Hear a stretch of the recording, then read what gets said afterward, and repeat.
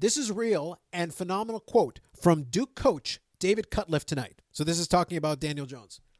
Daniel Jones embraces something we believe in here. Real swag is no swag. So basically you're saying the kid's boring in addition to being mediocre. So you get the benefit of not being interesting and being mediocre at football. But then you draft him number 6. The New York Football Giants, everyone. Thank you and good night. Welcome to episode 14 of the Unnecessary Nonsense Podcast, the podcast of two unqualified idiots rambling on sports topics they likely know nothing about for an indeterminate timeline. Brought to us this week by the hockey gods, who just like to watch the world burn. I'm Carlos Alcazar, and with me as always is Dave. I'm actually Eric Lindros now, Turnbull. So, yep, still concussed, but still happy to be here. And I think this is appropriate that you mentioned the hockey gods, since this is the first time that all the division winners were knocked out in the first round. Well, that's the thing. There were a lot of firsts in this round one of the hockey playoff. So we're going to talk about a couple of things on the podcast. One of them is going to be obviously the aforementioned round one in the NHL playoffs and all of the chaos that ensued following the different teams. Obviously, we're already into round two a little bit. We've gotten started on that. We're not going to redo our brackets because it was sad enough the first time. We will lament our various defeats. And also we're going to talk a little bit about the 2019 NFL Draft.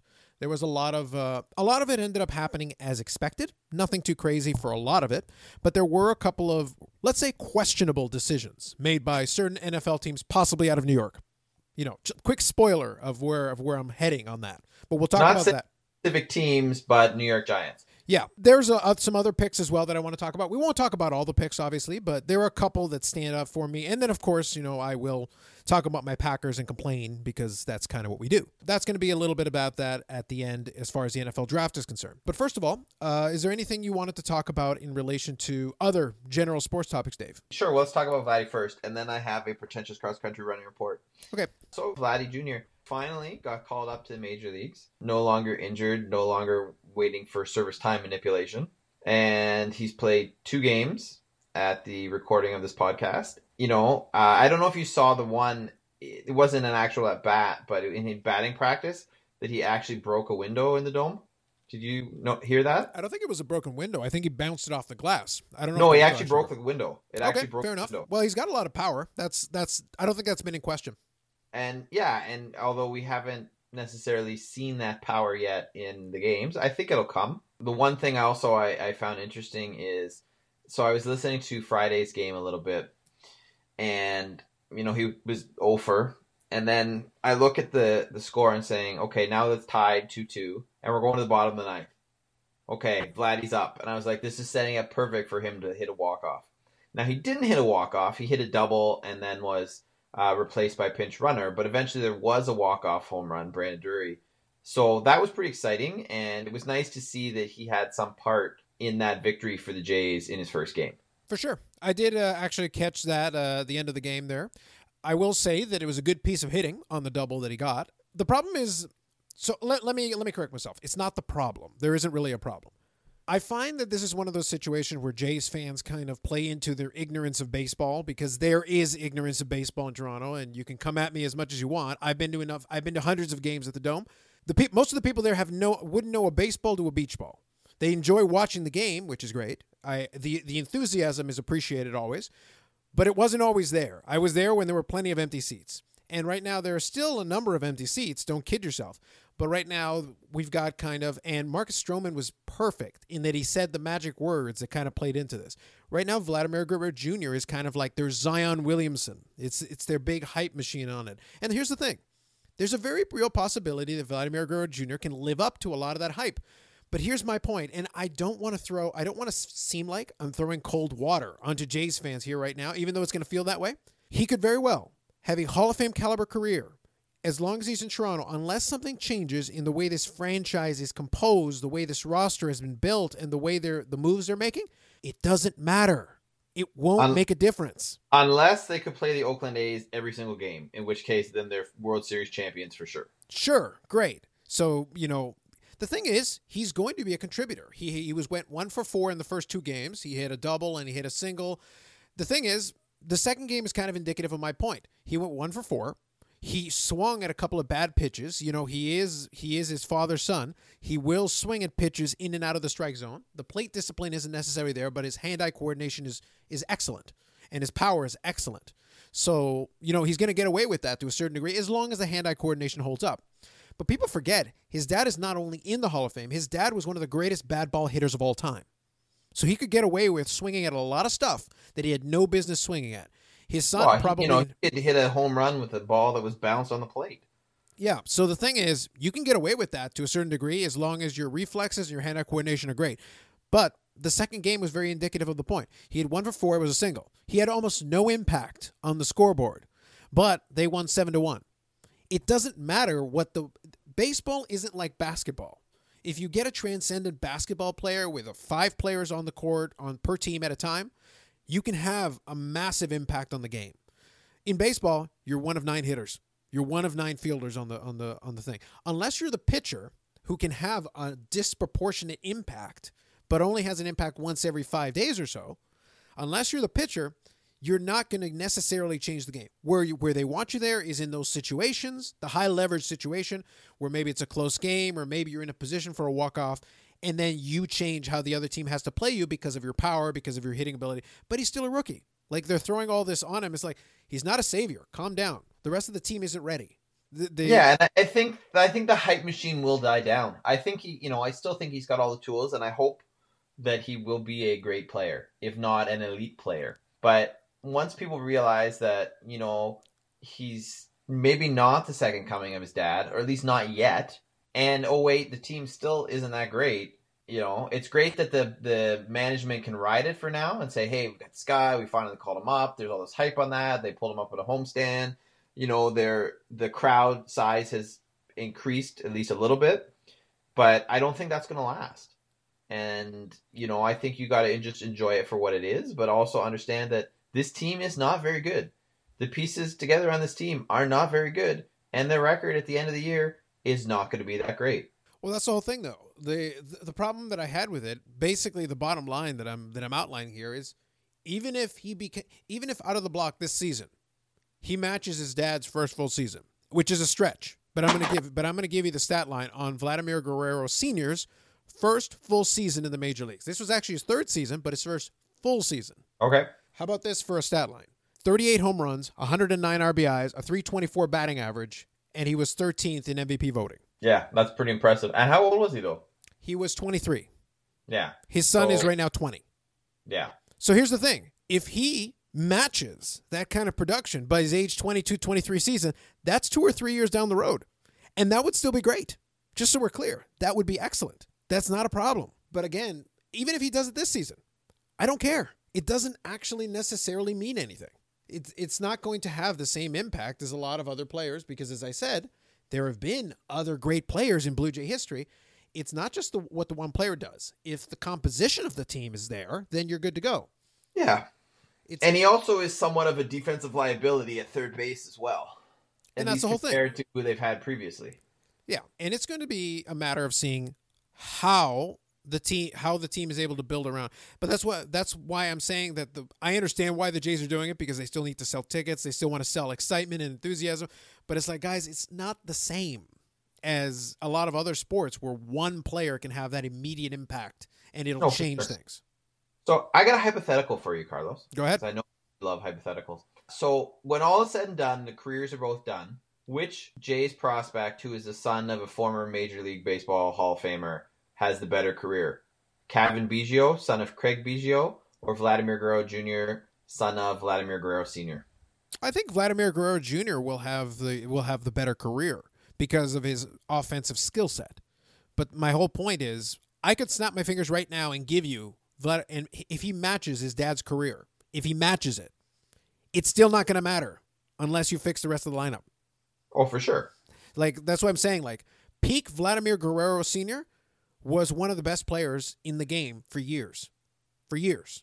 He was an MVP. He did all those things. But again, just sticking with this franchise, just to be here in this franchise, peak Carlos Delgado at his best, in his prime, was as good as just about any other hitter, and it didn't matter.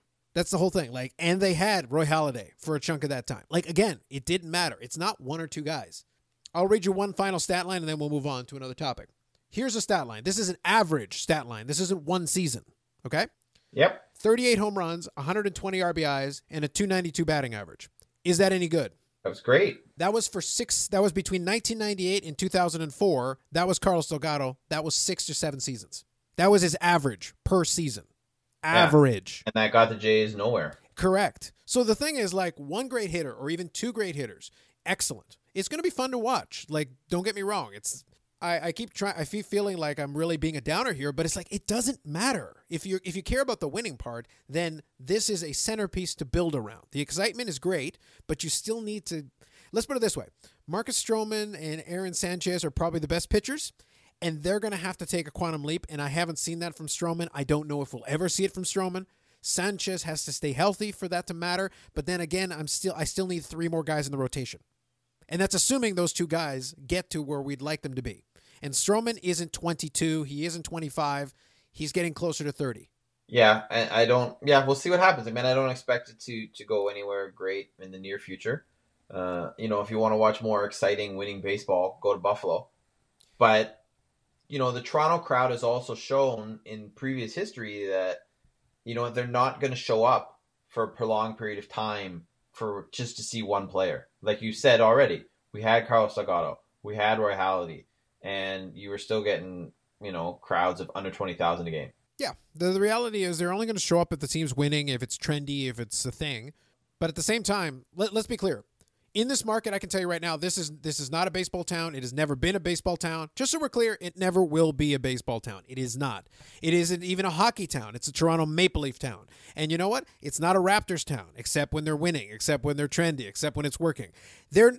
Toronto actually sucks at sports, just at sports. They're not good at supporting any of the teams unless they're winning, unless it's trendy, and unless it happens to be at the front page at the time. That's it. Or it's the Maple Leafs. That's it. Exactly. Yeah. So it's like, no disrespect, but it's never been a good sports town. It never will be a good sports town. It's had ebbs and flows. Different teams have had their moment in the sun, and they will continue to do so again if they manage to put together another winning teams. But that's it. That's how this works. And it has to be understood and accepted. That's how it's going to play out. So that's really all I wanted to say for now about Vladimir Guerrero Jr. In the long run, we'll see kind of how this plays out, and I look forward and I hope for the best for him, and I hope he plays well, and I hope he's a Rookie of the Year candidate, and then we'll take it from there. If he's even 80% of his dad's capability, that's going to be a great player, and it's going to be fun to watch. Exactly. All right. All right, let's move on. I need the intro, Carlos. Let's do it. It won't be long, but I need the intro. All right. So he's got to have his moment. He's got to have his shine in the spotlight here. So it is the Pretentious Cross Country Running Report with Dave Turnbull. Now, what I'd like to do is rant on Arsenal for so long, who lost yet again today 3-0, and nobody wants to finish in the top 3rd or 4th spot in the Premier League sweepstakes. However, I'm going a little closer to home. And I want to tell people, I was at the inaugural game of the Canadian Premier League yesterday. So in Hamilton, Ontario, Forge FC, the local team, played York 9 FC and finished in a glorious, ready for it, Carlos? 1-1 draw. Well, that's a high-scoring, high-impact game of pretentious cross-country running. That's exciting right there. If they'd gone for in Carlos's rules, the game would have been over in 3 minutes. The York F9 just came out blazing out of the gate. It was like Hamilton looked like they didn't even know what the hell they were doing. And York 9, with a Toronto FC player who was on loan, Ryan Telford, scored the first goal in league history. And then pretty much after that, things settled down and Hamilton dominated possession but wasn't able to score until super sub, at least that's what I'm calling him, because who knows, because it's the first game ever. Cadell Thomas came on and scored in the second half for Hamilton. And then Hamilton kept pressing. The York 9 goalkeeper made some outstanding saves to preserve the tie. And, it finished 1-1. And the best thought I had, watching this was, because you don't know, it's a new league. I'm hoping it's going to do well because its stated purpose is to develop Canadian soccer talent. The soccer didn't suck. Like, was it as good as MLS? No, and we already talked multiple times on this show about the level of MLS. But it was entertaining soccer. And, people asked me after, like, did it live up to your expectations or whatever? And I said, it actually exceeded my expectations because it was enjoyable. The product was decent. there did still be left a lot to be desired in terms of finishing for sure, and some of the passing. But is this something that I would pay $20 a game to go see? Yeah, I would go back. So on that regard, I say good on the league for having a first good game. It's a 7-team league, which is kind of weird. You have 2 teams in Alberta, 2 teams in Ontario, a team in Manitoba, a team in BC, and a team in Halifax in Nova Scotia. But I like what I see so far, and I hope that continues. Is it actually $20 a game? I don't know actually. Well, you went to the game. The season ticket price. Well, look, they're actually, they're really trying right now. So the season ticket price is about $17 a game you can get tickets for, and they're actually giving away every season ticket they sell, not like a count, but actual ticket. They're giving you a home jersey for free, which is apparently a $120 value. At least that's what they're selling for in the team store. And yeah, so I think you can get tickets. Some tickets are upwards of $40, depending on where you're sitting.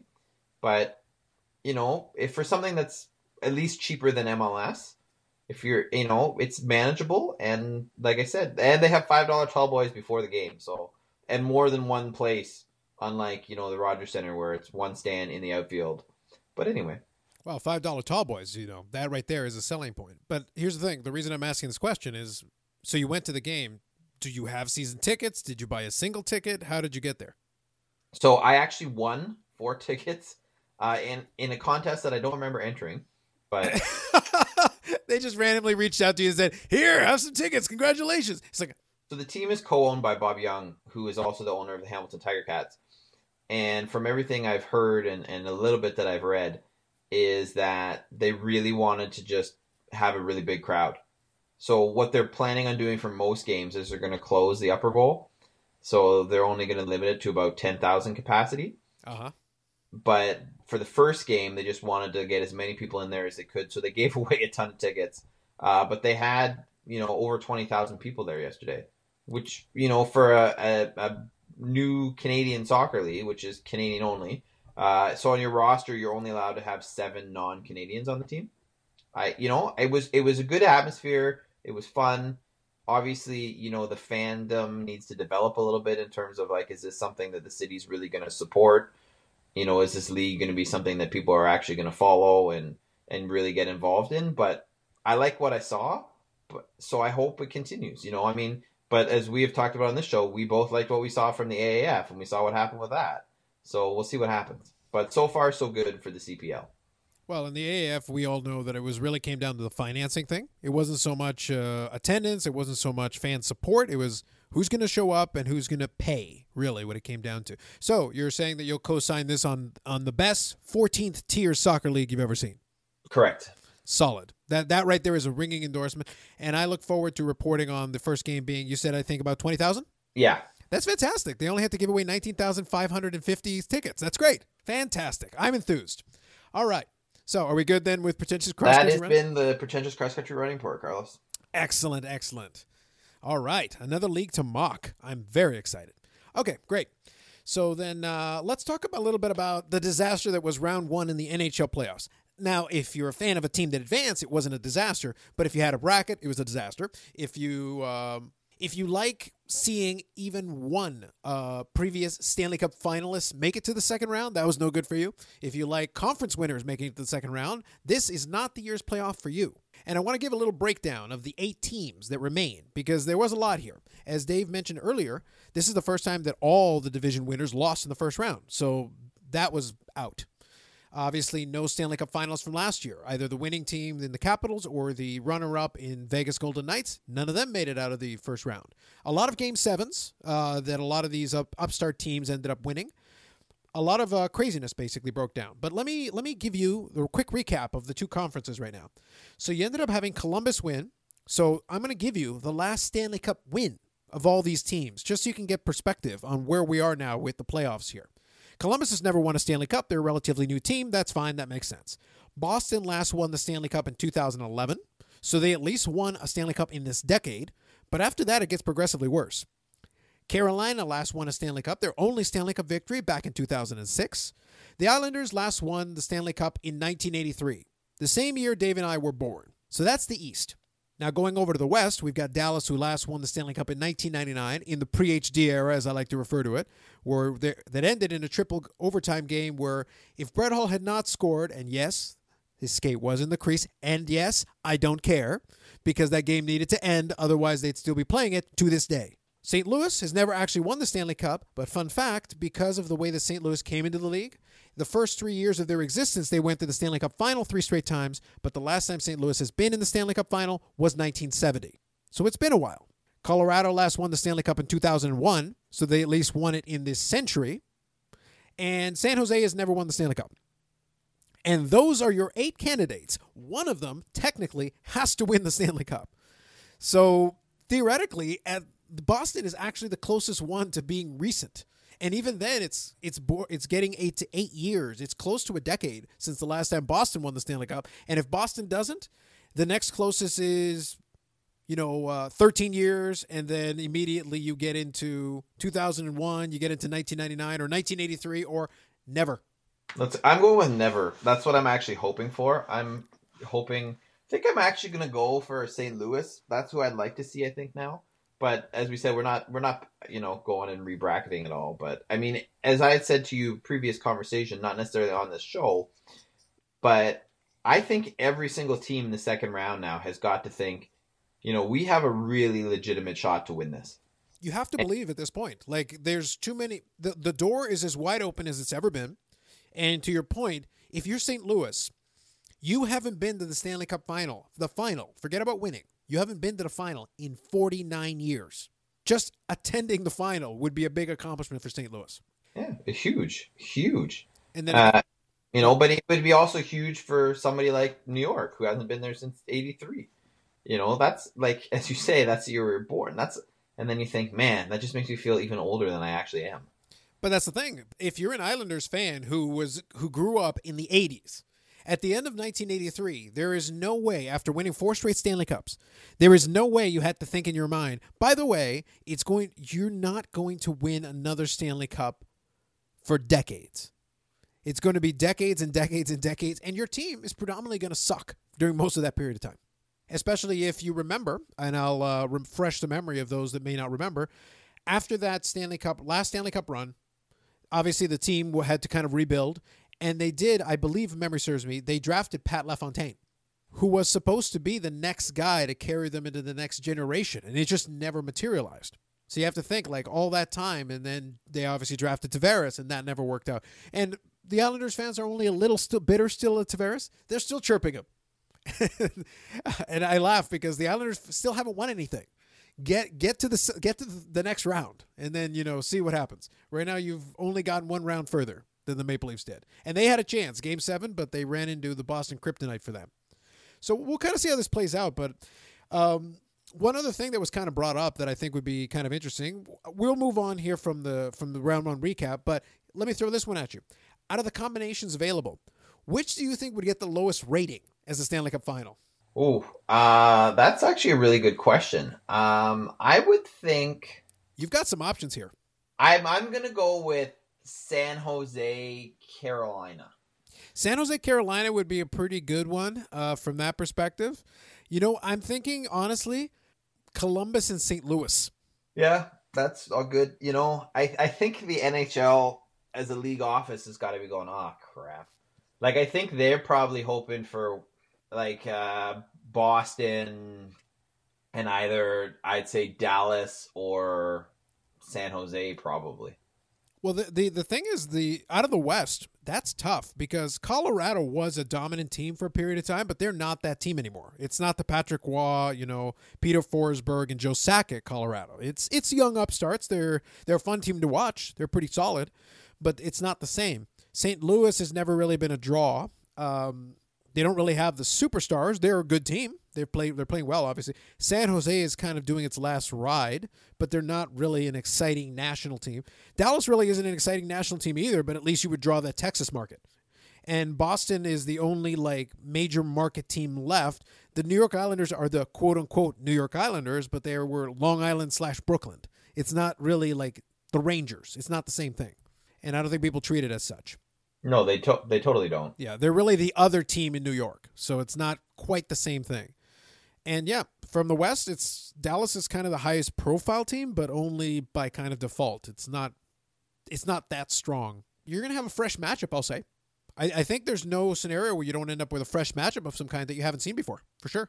Yeah, no, I mean, I think it has potential to be interesting just for the hockey, like strictly for the hockey. Yes. But I don't think it's going to turn into like a marquee matchup that people are actually going to want to turn into, regardless of how well the games actually are, how good the games are, how well the players play, etc. I think they're going to struggle for a rating because you don't have Ovechkin, you don't have Crosby, you don't have Stamkos, you don't have Connor McDavid. Like, think of the big stars and think of the highest scorers of the team. No, they're None not of them there. are here. Well, you got Joe Thornton. Let's be real. Yeah, Joe Thornton isn't the 39-year-old Joe Thornton isn't the same Joe Thornton as, say, 10 years ago. It's not quite the same This could be his year, man. What's that? As much as we mocked him at the beginning when we were making our picks, this could be his year. Well, the thing is, this is as good an opportunity as he's ever going to get. Like, I think this is it. This is about as wide open as you're going to have a chance. There's no reason you can't get to the Cup final in this Western Conference the way it's configured right now with what's left. Correct. And the same thing for all the teams in the East. You all have to feel like you've got a shot. There's no reason. I could make an argument for all four teams in both conferences getting to the Cup final. And you can disagree, but you can't say there's no chance. All of these teams got a chance. So yeah, I 100% agree. I honestly feel like, based on the teams left, I feel like Boston in the East anyway has got to feel like they should be the team in the Stanley Cup final. But there's no guarantee of that actually happening. I agree. And I have no faith in that actually happening either. And frankly, I'm tired. Frankly, I know it's been like months since a Boston team won something. So it's, they're in a really long drought in Boston, and I feel so bad for them. Yeah, screw you, Boston, and screw all of your sports teams. They're like, enough already. Like, I'm sick of these guys. Toronto should have taken care of business for no other reason than just so that we didn't have to deal with more Boston. Enough, Boston. Yes, and therefore I'm cheering for Columbus for the exact same reason. Correct. So anyway, we'll talk more about the playoffs as we get into. Round 2 has obviously started. Right now it's still early. A lot of the series are tied at 1-1. We'll talk about it a little bit more next week. We'll figure out how the schedule is going to work out. But we'll get back to that for now. So Can I just put one thing out there for the listening audience, though? So for those of you who listened, I only got one NBA pick wrong, right? Everything else I picked, both series in the East, those teams I picked so far are so good. The West, I picked San Antonio to beat Denver. That didn't happen. But they did go to Game 7, and they only lost by 4 points. So I feel, if you want to listen to advice on this show, even though we always admit we don't watch very much basketball, apparently we know more about basketball than we do about hockey. In fairness, and I did mention this before we hit record, the NBA is a little bit less unpredictable than the NHL. In the NHL, every scenario is in play. All 16 teams technically can get to the Stanley Cup final and maybe win. In the NBA, you do have 16 teams, but there's a bunch of them who legitimately have no shot. You can pretty much write them off, and if they're playing one of the top teams, the likelihood of an upset happening, 4 wins in a 7-game series in the NBA, good luck. It's basically what happened with the LA Clippers against the Golden State Warriors. The LA Clippers made a great accounting for themselves. They got to Game 6. They fought them hard as they could. And then in Game 6, Kevin Durant got annoyed, decided to just put the hammer down and scored 50. All right, we're done with you guys. I'm through toying with you any further. And in the NBA, you can do that. Your superstar can just get irritated and just go off and just move on. So it's possible, but in the NHL, you can't do that. And I did read an article that basically made the point. The reason why we can say about the NHL that it doesn't quite work that way is take your best player in the NHL, say a Sidney Crosby or an Ovechkin or whatever, when they're at their peak of their powers. They're out there for maybe 20 minutes out of a 60-minute game. A defenseman's out there for maybe 30 minutes. So for at least half the game, your most impactful players are on the bench. In the NBA, in a 48-minute game, you can have your star out there for 45 minutes, 47 minutes, or all 48 minutes if that's what they want to do.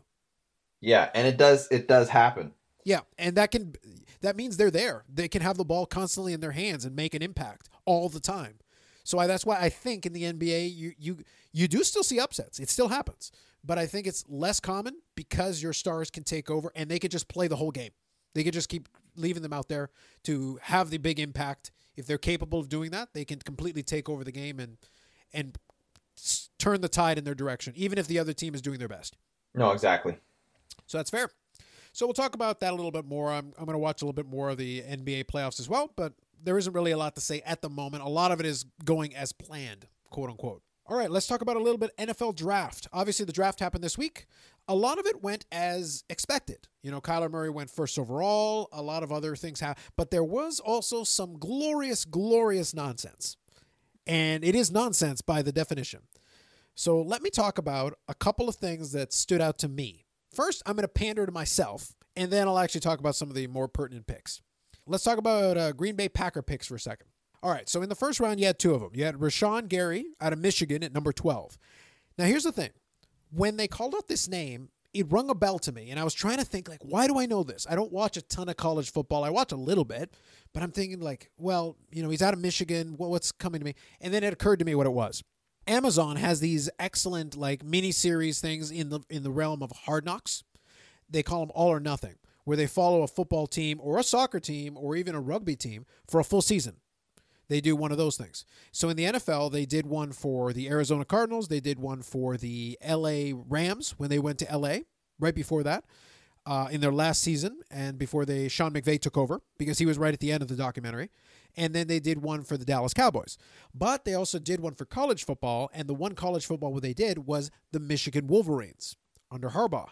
And Rashawn Gary was one of the players who was featured in that mini documentary. So at least I have a little background on the guy. Now, the thing is, from a football standpoint, I hadn't seen a lot of his play. I watched some highlights. I didn't know too much about him. What I got the impression of, and the beauty of this type of documentary, is you can get a sense, at least as far as what you're showing in front of the camera, personality-wise. From everything I see, he seems to be a good kid. He seems to, he seems to have talent. And the problem that I have as a Packer fan is that whenever you do a draft pick, all the analysts then try to give you kind of the pluses and minuses. As a number 12 pick, my problem is that almost everybody is in agreement. He has a lot of talent, but he hasn't exactly been able to fully exploit that talent and actually translate it. So he's a defensive guy who doesn't really have the outstanding numbers that you expect. And that was your number 12 overall draft pick. And that kind of is concerning to me. So I guess really the Packers are hoping that they can coach him up and get him up to meet his potential. If he does, great. But if not, that's kind of disappointing. So second one was at number 21, they drafted Darnell Savage out of Maryland. So go Terps. There you go, to Oaks. A good one for you. They traded with Seattle to move up because I think they had the 31st pick, which came from, I think it was from the Saints, I believe. They had that pick, and then they moved up to go to 21 to get Darnell Savage. I really don't understand why. They obviously are very high on him. It's interesting, but at the same time, it's I'm glad they're working on bolstering the defense, but at the same time, I don't know what that's going to do for Aaron Rodgers. And it hasn't exactly been an amazing offseason if you're Aaron Rodgers, because all their free agent acquisitions were also on the defensive side of the football. So I'm not sure what that's going to do for Rodgers going forward this season, how that's going to help him in any way. So that's why I'm a little bit curious and at the same time a bit concerned about that. But as a team who's had a sort of perennially underperforming defense, does that not give you hope that, hey, at least they're going to be better on the other side of the ball? I agree with that, and conceptually, that's good. The problem is that you let the offensive side of the ball completely erode. You wanted to do that while the offense was good. Now the offense is maybe okay-ish because Randall Cobb is gone. Jordy Nelson now is gone for a couple seasons. Those guys are, he's retired. There isn't really the offensive weapons that there were before. You don't really have an amazing running game. You've got a bunch of rookie wide receivers, but you don't have anybody who's your star standout outside of Davante Adams, who's a great player. But that's it. It's Davante Adams and, some tight ends, and they're going to have to figure something out there. And obviously Rodgers has been hurt the last couple of years, so that offense has every opportunity to regress further while they're finally working on the defensive side of the ball, but they worked on the defensive side of the ball. It's about 5 years late on fixing the defensive side of the ball. I'm glad they're doing it rather than not doing it, but you can't let the offense erode and then just try to build up the defense and leave the offense there. No, fair enough. So that kind of concerns me. So I'll move on from the Packers because only a handful of people will care. But let's talk about some of the other ones. So at number 1, you got Kyler Murray, not surprising, out of Oklahoma. The reality is this. Is he big enough to be an NFL quarterback and a quality NFL quarterback? But I've got a bigger problem with this. I don't have a problem with the pick. I think the pick was fine. I get it. I understand what Arizona's doing. But if you're a fan of Kyler Murray, here's what should worry you. whether he's talented or not at that level or not, whether the size is going to be a factor in the NFL or not, just be aware that you're going to the Arizona Cardinals. This is the same franchise that picked you first overall as a quarterback a year after they traded up to get Josh Rosen. And then they didn't let him play a full season and gave up on him because the team sucks and he looked terrible, but also the team sucks. The team that you built and the team that you sent him out there to play for. And you didn't trade away Josh Rosen until after you had drafted another quarterback as a number 1 overall draft pick, thereby devaluing your last year's top 10 draft pick and ensuring that you can't even get a first rounder for him. So you traded him away to Miami for basically pennies on the dollar. And Kyler Murray is basically put into the same situation where now he's the first overall pick. He's got all the high expectations. And that team is not fundamentally better than they were last year. And you did this because he's more in line with what your new head coach, Cliff Kingsbury, wants to do, which is fine, except Cliff Kingsbury was an average college coach. So you're banking everything on a potentially talented quarterback who is wanted by your head coach, who wants to play a certain system, but he was an average college coach. I have all the confidence in the world this will work out tremendously for Arizona. Yeah. You know, it's weird. I mean, I guess not weird is the right word. I don't know what the right word is, but to see a team that's given up on Josh Rosen so quickly, the fact that they've traded him, and, you know, we'll see what Kyler Murray is. Like, we don't know what he is or what he's going to be, really. I mean, you know what he was like in college, but, you know, anyone who watches the NFL knows that doesn't always translate. And, you know, new coach, new system. But as you said, the key point is, I don't know if it really matters who you have a quarterback if you're Arizona right now. The team just isn't that good. And I don't expect to see it grow by leaps and bounds anytime soon. Well, that's basically the big issue, is that even if Kyler Murray is exceptionally talented, which he very well may be, and it might translate to the NFL game, what happens if he spends the first season running for his life because his line can't hold up? What happens if he spends the first season throwing, other than Larry Fitzgerald, if he throws to a bunch of receivers who aren't on that level? All of a sudden, he spends most of his time trying to run away from all these things. All the problems that Josh Rosen inherited, he's inheriting. The situation hasn't improved around him. The idea is like, oh, well, we'll get a better quarterback. Well, I don't know if Josh Rosen is good or not because he was put in a situation to fail. And then when he failed, everybody's like, oh, well, he sucks. Okay, get rid of him.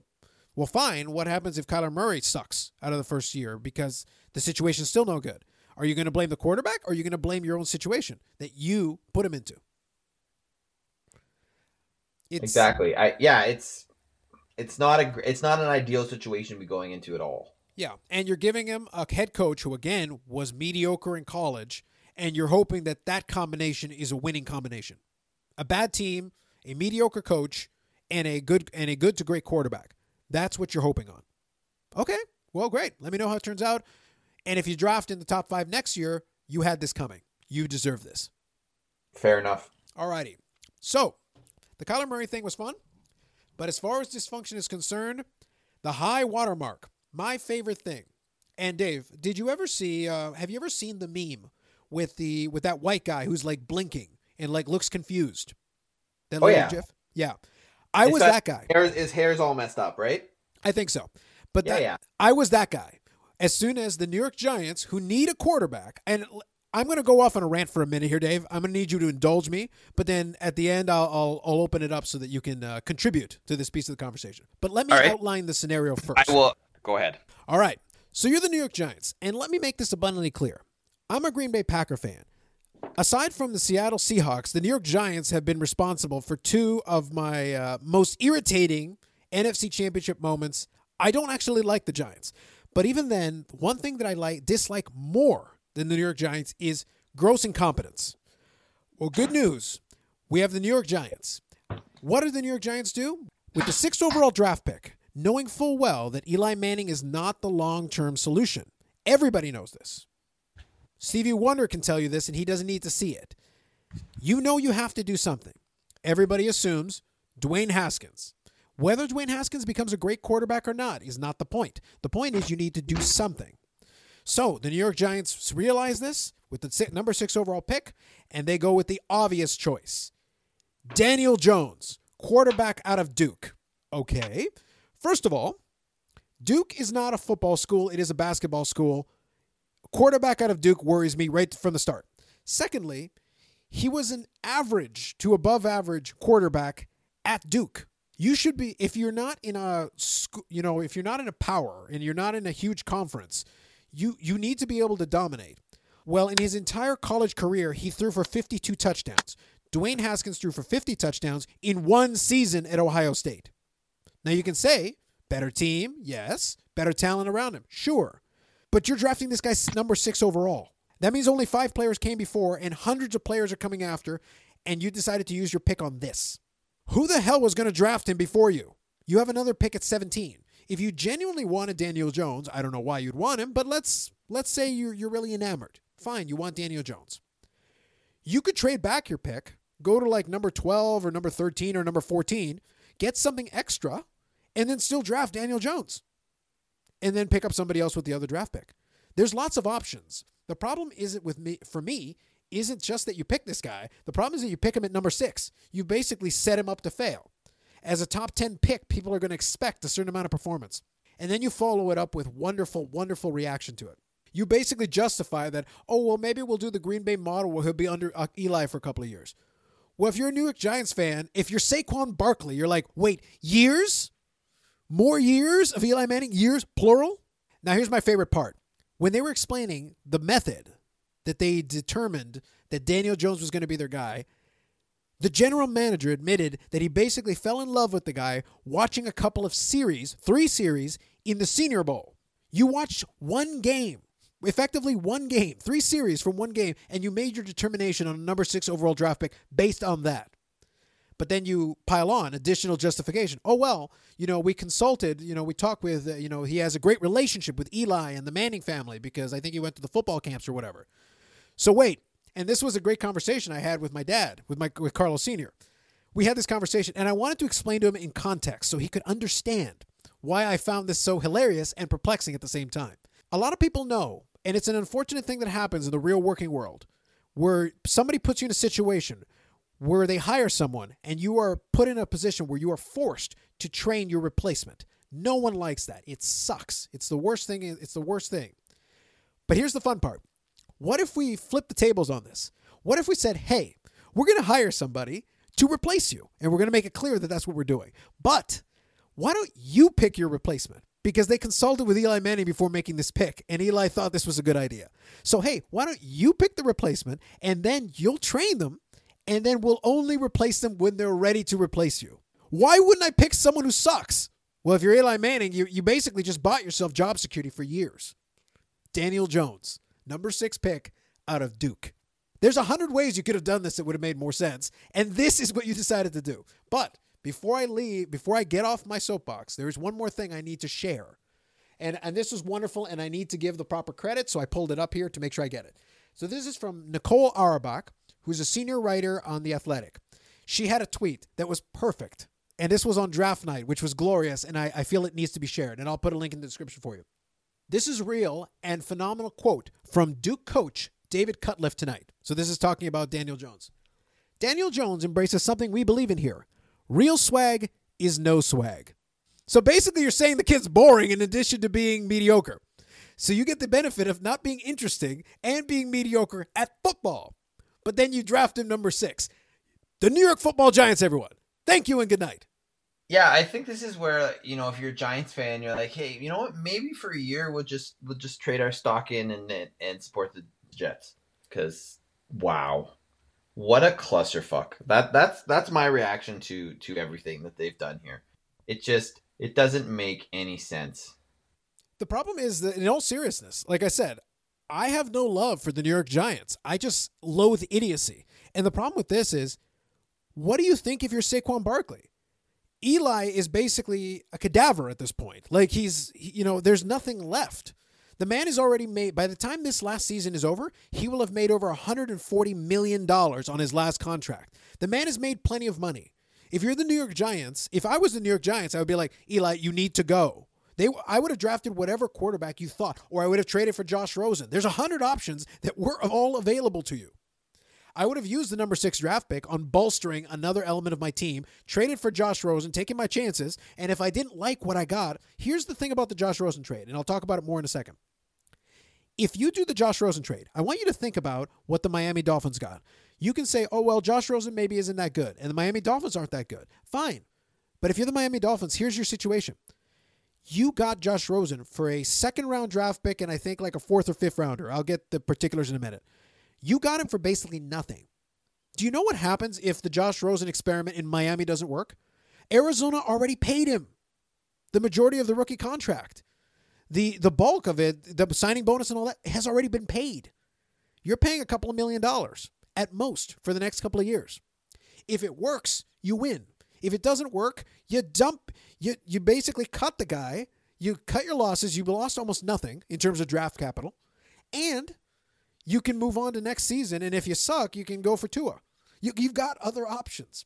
So the Josh Rosen thing for Miami is a slam dunk because you paid almost nothing, therefore you lose nothing. And you got to keep all your good draft picks. That could have been the New York Giants. You could have basically gotten him for a second rounder of some kind and still had the number 6 overall draft pick to be able to get a bunch of great defensive players, a great offensive player. There's a bunch of areas you could have bolstered that could have helped you and potentially helped said quarterback. And literally, Josh Rosen was available for a second rounder. Josh Rosen's potential possibilities are better than Daniel Jones. Like, the options were out there. You had this, and you could have still used the number 6 pick, or you could have done a Patriots move and basically thrown the pick backwards and moved back in the draft, pick up a couple of other players, and gotten more draft picks for future years and rebuild your whole cupboard. There were so many options available. None of it makes any sense.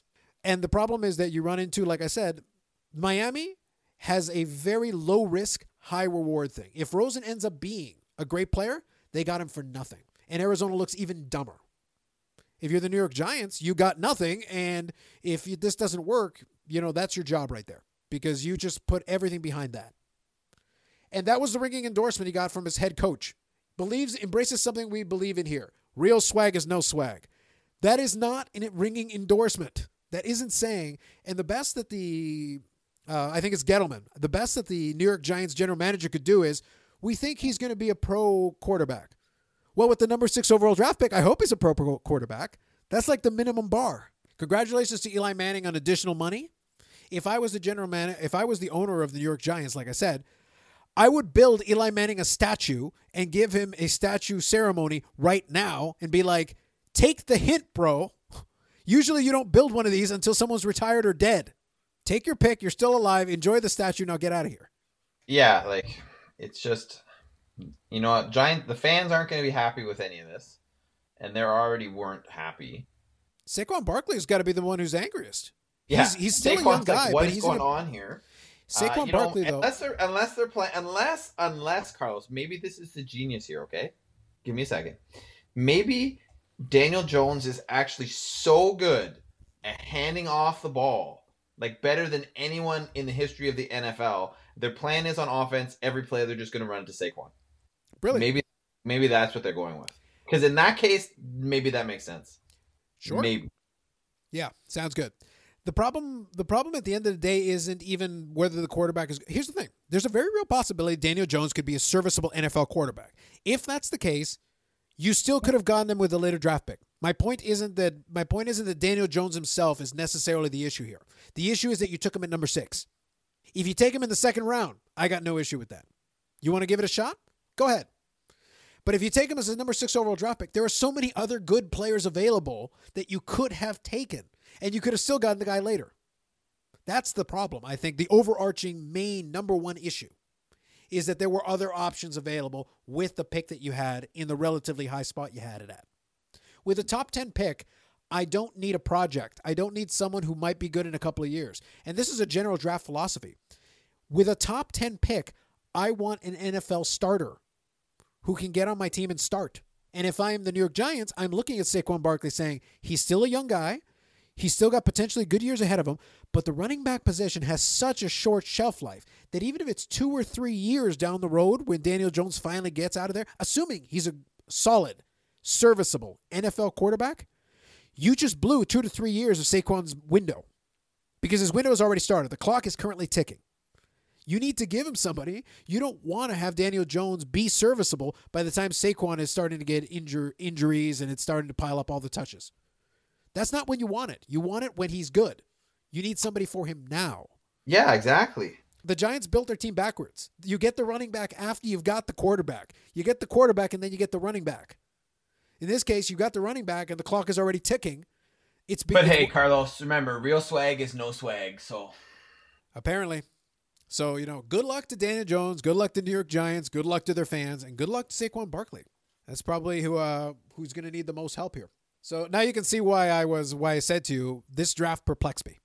Yeah, I think it perplexed a lot of people. I don't think you're the only one. Yeah, that pick in particular, that's why I can get very passionate about it. I genuinely don't understand what they're thinking. I don't think they're thinking, and I think that's a problem. And it's kind of sad. But we'll move on. So as far as that's concerned, as far as the draft's concerned, those are the big ones that stood out to me. The only other one was Dwayne Haskins at 15. I think it's a decent pick for Washington. Whether he turns out or not, at least he'll be motivated. That's good. The owner, Dan Snyder, is really into him, which is helpful. But it's really going to be down to whether the Washington staff is able to take advantage of the skills he does have and develop them. He's going to be a bit of a project, but at the end of the day, they've got some good quarterbacks in that room. So the potential is there that he could be groomed and could actually be in a good position. One thing I like for Washington as well is that they're going to get back Darius Geis, who was their big draft pick from a year ago. We don't know how good he's going to be because he got hurt, I believe, during the preseason. But if he's any good, he doesn't have to be like a Saquon kind of player. But if he's a good running back, that only adds to the situation. You've got at least a couple of weapons. Then it's going to be like, can you get some wide receivers? Can you get a tight end? Can you get something that can help Dwayne Haskins do his job? But I think Washington is a much better situation right now than what New York is going to have going into its current situation. Yep. So, good luck to them. But I think they've at least got a shot if they allow the quarterback to develop. I like the potential. All right. That is your 2019 NFL Draft, round 1. We're not going to talk about the additional round, the subsequent rounds, because the truth is, you really need to be deep into your college football, I think, in order to really make anything out of it. And we're not going to know with a lot of these players for a couple of years. Because I'm sure there's some diamond in the rough out there, and there's some potential possibilities. I think some teams probably got a couple of good picks further down. Well, for sure. We'll but I learn mean, you soon. have to look at the likelihood that the further down you go, and when you're getting especially like round 6, round 7, most of those guys get cut anyway, or at best they're on the practice roster. So, oh no, for sure. But I think unless you're super into college football, it's not going to matter to you. Yeah, I think this year, though, from what I understand, there's a pretty deep class of players that are in the second and third round who will probably end up on NFL rosters in the next year or two, and we'll get a chance to see how well some teams' scouting departments did within the next year or two. All right, so I think that's it for that. Did you have anything else that you wanted to add? No, I think it's time to tell the people what we're looking forward to this week, Carlos. I'm looking forward to more explosions in the NHL playoffs. Trying to figure out what's left out of these 8 teams. That's my number 1, I would say. Obviously, we've got some NBA playoffs as well, and I think there are some good matchups. I want to see a little bit more, but my main focus is going to be the NHL playoffs with a little bit of a sprinkle of NBA. Yeah, and I would agree. I am going to be focused on that as well. The other thing that I am going to be somewhat focused on, obviously, again, this is all pending on what I'm able to actually watch. The Champions League is picking up again. So you have the semifinals of the Champions League. So you have Tottenham versus Ajax and Barcelona versus Liverpool that start this week. And you also have the semifinals of the UEFA Europa League. So Arsenal versus Valencia and Eintracht Frankfurt versus Chelsea. So I'm looking forward to pretty much all of that and think that, there's actually potential for some really good games there.